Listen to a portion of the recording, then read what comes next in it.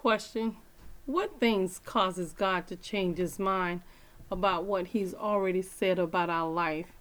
Nothing. God doesn't change his mind.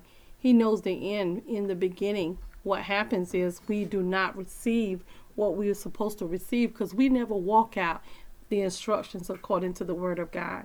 Just so many times, circumstance, situation, and people, and how we view and how we feel, sometimes that stuff is overwhelming, and we have to make sure the Holy Spirit is in place so that we can receive everything that we're supposed to receive.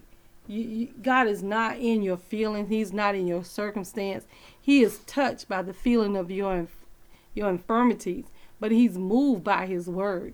So let's make sure we understand the word works if you work the word. The word is the word. It's not going to change, and God is not going to change his mind because of how we feel. So your feelings will truly fool you, but your purpose will focus you. But how will your purpose focus you? By getting in the word of God and hearing and knowing what God is saying. And in addition to that, just allowing the Holy Spirit to really minister to you about what God has already said, so we can walk out and work out our own soul salvation with fear and trembling. God hasn't changed his mind. He's not going to change his mind.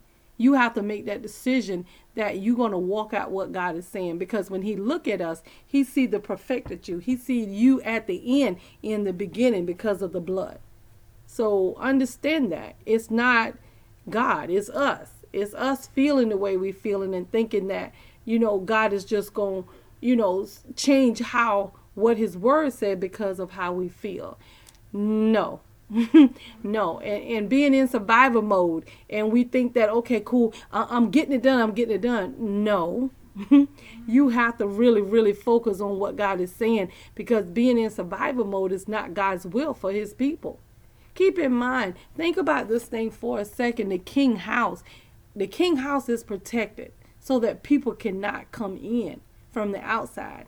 But it doesn't mean that we can't leave from the inside and leave the king's house.